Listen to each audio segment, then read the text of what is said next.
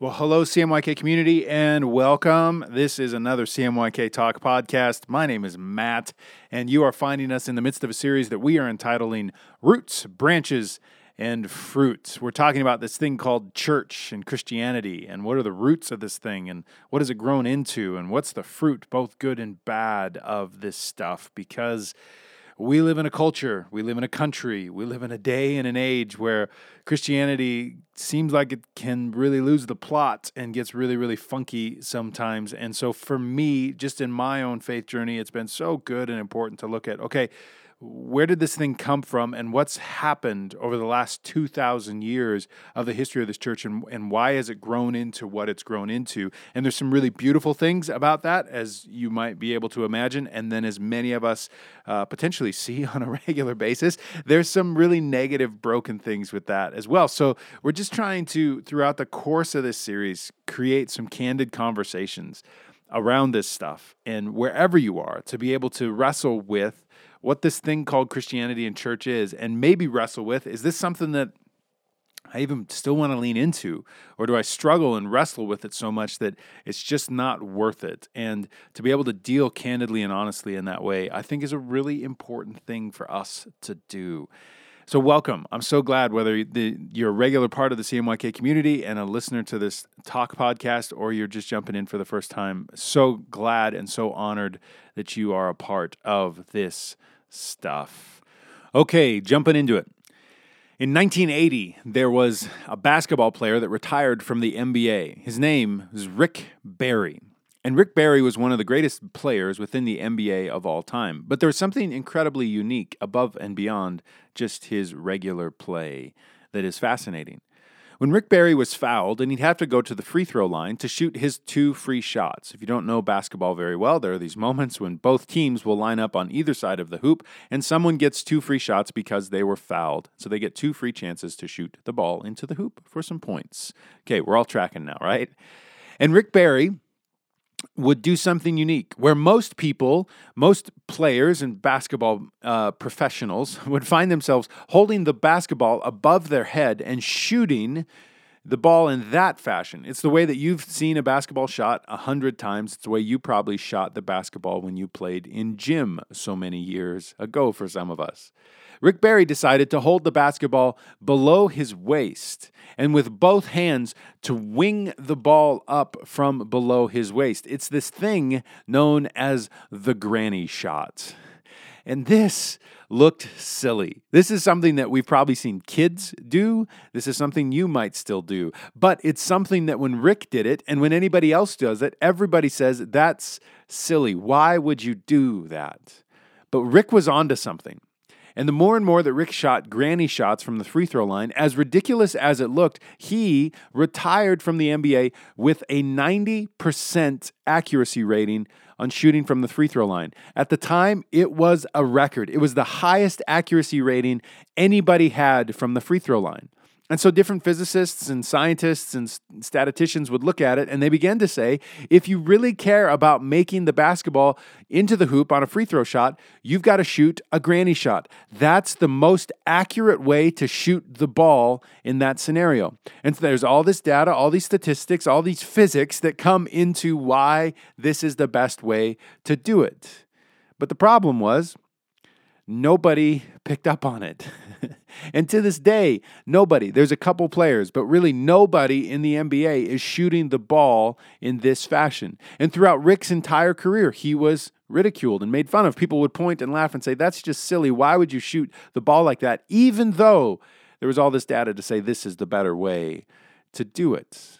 In fact, Shaquille O'Neal, who was a dominant player in the NBA in the 90s and early 2000s, he was historically bad at shooting free throws, like awful. People would just foul Shaq to make him go to the free throw line because they just figured he's not going to make the shots. And so he was working on his free throws, trying to up his percentage. And Rick Barry tried to work with Shaq, but Shaq said, there's no way that I'm going to shoot a granny shot. In fact, I quote, Shaq said, I would shoot 0% from the line because I'm too cool for shooting the ball like that, because a granny shot has this, quote, sissy way of shooting attached to it. And so you just don't do it. There's a status quo within the NBA for how you're to shoot a basketball. And something that comes along and challenges the status quo, as much data and statistics as it has behind it. The status quo does not like it because it challenges their way of doing things. And so the status quo has a tendency to point and laugh, ridicule, and belittle this new way. The early church, the first followers of Christ, are found with this new way of interacting with the divine, a new way of interacting with the world, people, and stuff around them. And in the midst of this new way, there is a status quo, a traditional way that you're supposed to go about belief in God, particularly within the tradition that Christianity comes from, of Judaism. There is a way that you think and speak and act about God. And this Christian way seemed to be outside of it and challenge it. And even though in the midst of these conversations and thoughts about the early church, like shooting a basketball, a granny shot style, even though there was stats or reasoning or understanding why this would be a more beautiful, true way to interact with things, the status quo did not like this.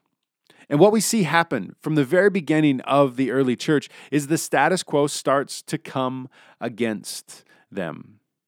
And there's moments like this where leaders within the early church, a guy named Stephen, finds himself in a little bit of a pickle. It says in Acts chapter 6 that Stephen, full of grace and power, was doing great wonders and signs among the people. Then some of those who belonged to the synagogue of the freedmen, as it was called, and of the Syrians, and of the Alexandrians, and of those from Cilicia and Asia, rose up and disputed with Stephen. So it's important to note here that this is not just one dude that has a problem with what Stephen is doing. There are multiple groups of people that are coming against this new way because that's not the way you're supposed to do it. This is status quo and we've got to keep it this way, and you're challenging it with this Jesus stuff.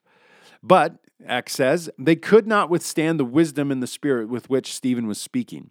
Then they secretly instigated men and said, "We have heard him speak blasphemous words against Moses and God." And they stirred up the people and the elders and the scribes, and they came upon him and seized him and brought him before the council. And they set up false witnesses who said, "This man never ceases to speak words against this holy place and the law. For we have heard him say that this Jesus of Nazareth will destroy this place and will change the customs that Moses delivered to us." So here we have Stephen, the early church, challenging what has always been in their minds. And everything in them says, no, this is not okay. And so what do? They work to instigate, to rally the troops and get people to even lie and speak false witness, to do everything that they can to make sure that this new way of thinking does not happen because they don't like it. When Stephen's on trial here, he responds in this moment and goes into this large and long explanation. Again, like Rick Barry, giving stats and statistics, reasons for why he's doing, believing, speaking the way that he is. And towards the end of his speech, what we see happen in Acts chapter 7 is they respond, this crowd, and says they cried out with a loud voice and stopped their ears and rushed together at him. Then they cast him out of the city and stoned him. This is so much more than a granny shot. The status quo is so upset with this new way that they drag a man out into the streets and brutally murder and kill him because it's not okay to think and believe like that. Because anything that challenges the status quo is going to have the status quo come against them.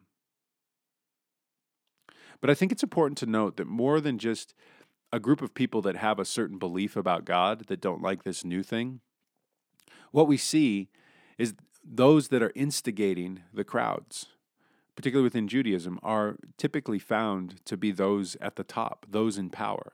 There are two kind of ruling power groups. There was the Pharisees and the Sadducees at this time within Jewish history. And the Pharisees and the Sadducees were traditionally the ones that had the biggest problem with this new Jesus way. And they were the ones that were working to lead the crowds against the church. Why would they do this? Because the Pharisees and Sadducees, they had power. They had significance and influence in their world and in their communities. And this new Jesus way was something that challenged their power, significance, and influence. And what we know and what we see within human history is that just like the status quo, anything challenging those in power has those in power against it.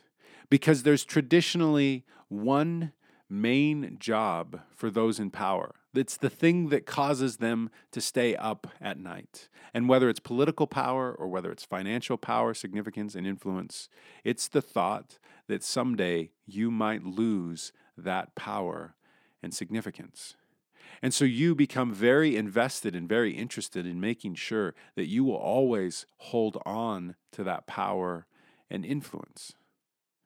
So again, we see the early church, those in power. There's this root of those in power coming against this new thing because it challenges the status quo and the power of those who have always been. This is not unique to Judaism. This is not unique to Christianity, but we see it throughout history. There's individuals like Qian Shi Huang, who reigned in the early, or late, I should say, BC period. And he united China around 221 BC, and he ruled as the first emperor within the Qian dynasty. He was known to order the killing of scholars whose ideas he disagreed with and the burning of critical books. Why would you do this? Because this emperor had a specific way that he liked and saw things, and anything that challenged him in his power, the most natural reaction for him was to kill, murder, and burn whatever it was that was standing in his way. Or you take Gaius Julius Caesar Augustus Germanicus, or he was also known as Caligula. He was a Caesar in Rome from AD 37 to 41.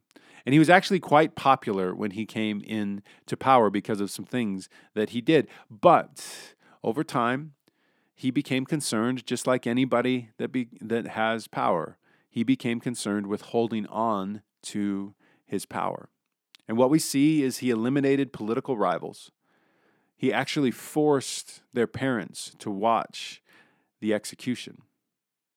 And he declared himself a living God. Why would you not only kill and murder someone that stands in opposition to you, but you would make their parents watch? Because you're trying to instigate fear and let everybody know you've got to stay away from challenging me or else. And to influence parents in such a way to raise their kids that they would know this is the only and the best way to do it, because for you to step outside of that means that I have to experience pain along with you experiencing pain. Or there's this Wu Zishan, and she reigned from AD 690 to AD 705.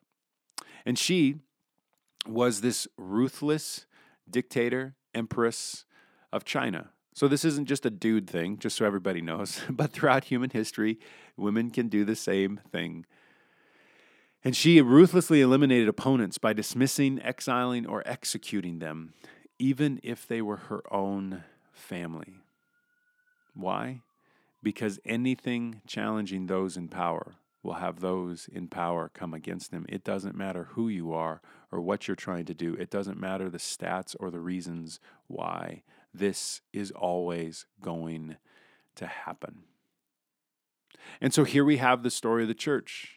In the midst of all of these emperors, dictators, kings, the hundreds and hundreds and hundreds of stories we could tell about those in power working hard to maintain and hold on to their power. And right in the midst of that is this story of this uprising, this new way to believe about God, the world, and stuff around them.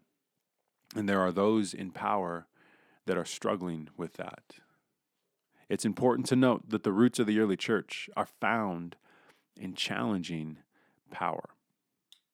That's seen in challenging religious power, as we've talked about. There are these institutions that have been set up, and the Jesus way is something that challenges those in power, challenges those ideas and thoughts. But I think even more than that at times, what we need to know and see is that Jesus was not just challenging religious power, but his way and this new movement was challenging on the political power as well. I think it's fascinating the way Reza Aslan, who's a historian, wrote this text entitled Zealots, dealing with the life of Jesus. And he talks about how the Roman government never had a tendency to execute or to crucify, to kill someone on a cross that simply believed a different kind of belief religiously, but that the crucifixion was something that was always a political move. He says Rome did not crucify good Jewish men or boys like Jesus traditionally is seen to be, but that Rome had this institution set up in crucifixion that it was anything that was challenging the power of Rome. It was a political move to continue to always squash whatever uprising had the potential to come against Caesar. Reza says this, "Consider this. Crucifixion was a punishment that Rome reserved almost exclusively for the crime of sedition. The plaque the Romans placed above Jesus' head as he writhed in pain, King of the Jews, was called a titulus, and despite common perception, it was not meant to be sarcastic.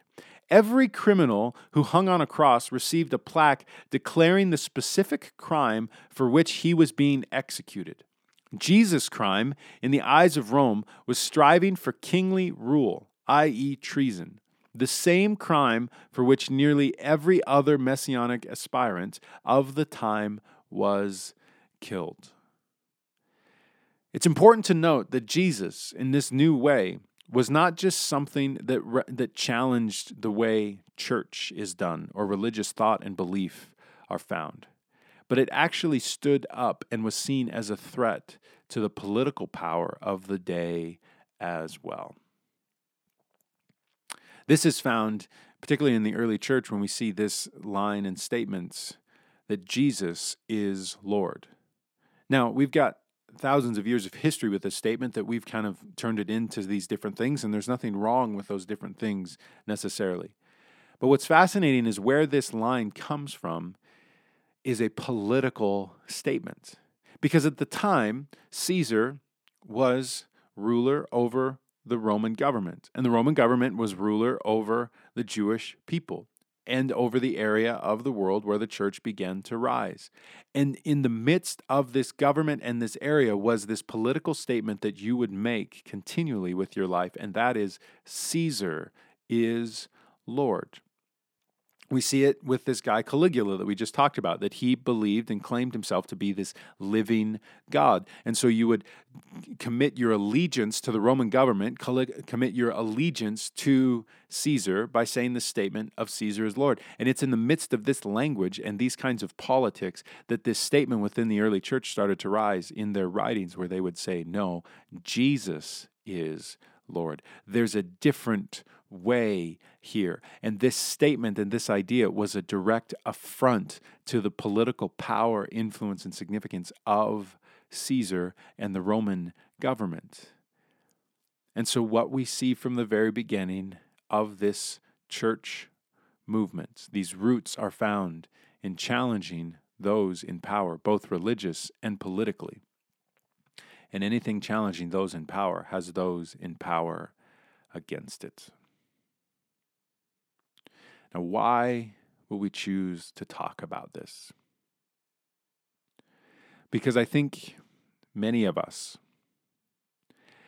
have found a resonance, this beautiful, true, good way. And many of us would use the language of following Christ in the midst of that. There's something good and right there. But it's in the midst of wrestling with this good, beautiful, true way. It's the things that we've talked about up to this point within this series, abandoning this sacrificial system and understanding that there's grace and peace, learning to see that there is this divine spirit and power and significance that is a part of our lives and that we are empowered to go into the world and to bring beauty and life and this grace and peace. And we don't need the institutions and establishments like have seen before. To live our lives for the sake of others, not for the sake of ourselves. There is this good, beautiful, true way. And there's this part of us that we are seeing over and over and over again played out throughout history and in our culture today, where there is a strong power coming against these ideas and this beauty. And it's in the midst of feeling this power come against us, whether it's those in religious power or those in political power, or those in relational power in our lives, and feeling this pressure to just stay the course, status quo, don't rock the boat. How dare you think, act, believe like that? There's this tendency for us to find ourselves going, man, are they right? Should I not rock the boat? And as much as this resonates, as much as statistics or data or belief or beauty or consequences, whatever it is, as much as I would be influenced in this new way of thinking of this Christ-like way, there's this part of us that can really wrestle with and say, well, maybe I'm just supposed to live like everybody else is living. Maybe I'm just supposed to fall in line and do what I'm told. And this is what this is founded on, tradition. And the reason this has been so important for me is to understand that this early church movement is founded in upsetting power. And that to sign up for, to be a part of this Christ-following kind of way is to know that there is going to be those in power that are going to come against these ideas. And they're going to use everything at their disposal. And whether it's an emperor working to kill you or whether it's someone that's got some really, really deep theological smarts trying to talk you out of it, there's this thing in us that begins to resonate, this Spirit of God that says, but this is the Jesus way. And as much as you want to use Bible verse after Bible verse after Bible verse to try and make this okay for you to kill, for you to hurt, for you to come against, for you to belittle, for you to segregate, whatever it is, there's something that I've got to stand up to this power and say, no. This is the Jesus way, and these are the roots of the church that we step into. Some of you listening to this podcast have found this deep, resonant truth of Christ. And it's not this thing where we're like these tinfoil hat-wearing individuals that are way off in crazy town trying to convince other people of Lord Voltron and his influence over all the puppies in the world. Like, it's not something crazy that's out there. There's something that's just so right and good and beautiful about these things that we wrestle with. And some of us have walked through this wrestling match only to watch those around us challenge, and we lose relationships. We hurt family members. We see people that we deeply, deeply care for and about say some really hurtful, broken, messy things. And it can cause us to just want to throw in the towel on all of it and say, well, why bother with any of this stuff if this is just going to be the reaction? And it's just going to bring about more hurt and more pain and more mess for my life and for everybody else around. And the reason that this idea and this concept has been so powerful for me is to just realize this is what this has always been rooted in. And there always seems to be these institutions, status quo, and power that starts to rise. And in the midst of whatever those look like, there is this work of Christ that's continually inviting us back to see the other, to give our lives away, to understand there's no need for a sacrificial system, to understand the empowerment and significance and beauty that you hold in this moment. And those things quickly and easily become a direct affront to the powers and status quo around us. So welcome. And this, for me, is why this thing called church or faith community continues to be so significant and important for my life. Because in the midst of losing so many dear and important relationships that I still care for and love, in the midst of so much heartache and pain and watching people come against and say things, there is this deep resonant truth. And I need community around that to know that me, Matt Blakesley, I'm not crazy. I'm not out there. There's something here. This Christ way is important and significant. And so the church throughout the last 2,000 years of history has been, I think, is designed as this space in the midst of whatever kind of culture and whatever kind of status quo or whatever kind of power is out there, these spaces where we can gather together around a table with bread and cup and remind ourselves there is power and there is significance in this story and this message of Christ breaking himself open and pouring himself out for the suffering of the world. And so as counterintuitive and as crazy as people might say that we are, this is what we are here to continue to do, to break ourselves open and pour ourselves out for the suffering of the world. This matters and this is significant and this is our work. I remember on election night in 2016, my wife and I were traveling, and we had planned to stay up and watch the election results like a lot of the country, just interested in what was about to happen. And my goal or my design in talking about this is not to make any kind of political statement, but I remember that night when Trump was announced the winner. And the way that hit me and the way that impacted me and affected me. Again, not trying to communicate anything about the other candidates, but for me, there was something personally that happened in that moment when Trump was announced the winner. First, I was alone because my wife fell asleep. It was like 8:30 at night where we were. We were in LA, and she fell asleep. So I was alone with my thoughts and feelings. So thanks for that, babe. But I remember feeling this weight of realizing I have this set of beliefs, these ideas for what power and significance, what moves the story forward for our lives and the world around us, things like sacrifice and grace and peace, these kinds of things of Christ. And then I deeply resonate with them as true power and significance. And when the election results were flashed on the screen, I had this crisis because I had to realize the bully just won.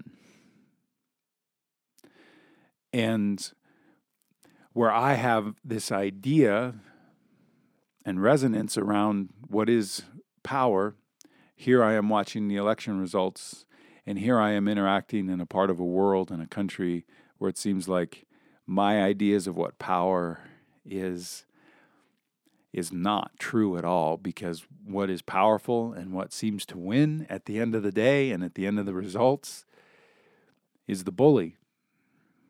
For me, that was a hard moment. It was a hard moment for me personally to kind of step back and ask myself the question, okay, I say that this stuff is powerful, but that's not true here in this moment. And so is all this hogwash? Should I just give up? Why bother? Because it seems like this is what wins at the end of the day, is to say these kinds of things and live your life in this kind of way and fashion, and to run your campaign and debates and whatever in these ways. That's just what wins at the end. I remember really wrestling with this idea that I'm in a hotel room and in the next room is my 3-year-old son asleep, and I'm raising this kid, and there's a part of this story in history that I get to tell him. Not what I want to tell him, but what I get to tell him is, yeah, the bully wins. That's what's powerful. That's what's significant. That's what moves the story forward for your life. And everything in me just, I wanted to run and be done and just forget it. Why bother? And then to remember that for me, there was this small community in Billings, Montana, that I would get to gather around a table with bread broken and a cup shared. That we would remind ourselves in the midst of whatever power is coming against me and this idea, this work of Christ, that there is this community that says, but we come back to this, breaking ourselves open and pouring ourselves out for the suffering of the world. seeing the others and the outsiders and choosing to embrace. That is power. And to come back to, whether it was in our Sunday gatherings or to come back to community and friends, family around me, to just be able to process honestly and candidly and be able to know, okay, I'm not crazy. And there's something resonant and true and good here. So the question for you today, the question for us today, is there something that's deep and true that is resonant about this way of Christ that we've talked about up into this series that you yourself have found to be true? And what are the powers and what are the status quo that are speaking against that? And what are those places and those moments that you go, man, am I crazy? And should I just abandon all of this? And may you know, you're not crazy. You're not out there. But this deep resonance that stands up to power, whether it's within religious institutions, whether it's political power, whether it's the relationships around us, is something that we have been a part of for 2,000 years. This is called church. And so this is our work together. That you would pick yourself up and be honest about what hurts and be honest about where it seems like the bully wins, where it seems like money is everything, where it seems like capitalism is just taking over and it doesn't matter who you are. And if you don't have a giant, amount of numbers of money behind your name, these kinds of things, to be able to say, okay, I get that. That's power. I get that. But this is not true. And there's this deep resonant work of giving our lives away and caring for those in need around us. This is good work. And this, for me, is why church and faith community still matters. So wherever you are, may you know you're not alone. You're not alone. You're not alone. And this is a deep, resonant work that has good roots that we are tapping into. I love you. And if there's anything that we can do for you, please let us know. We'll be back next week as we continue on in this series. Thanks.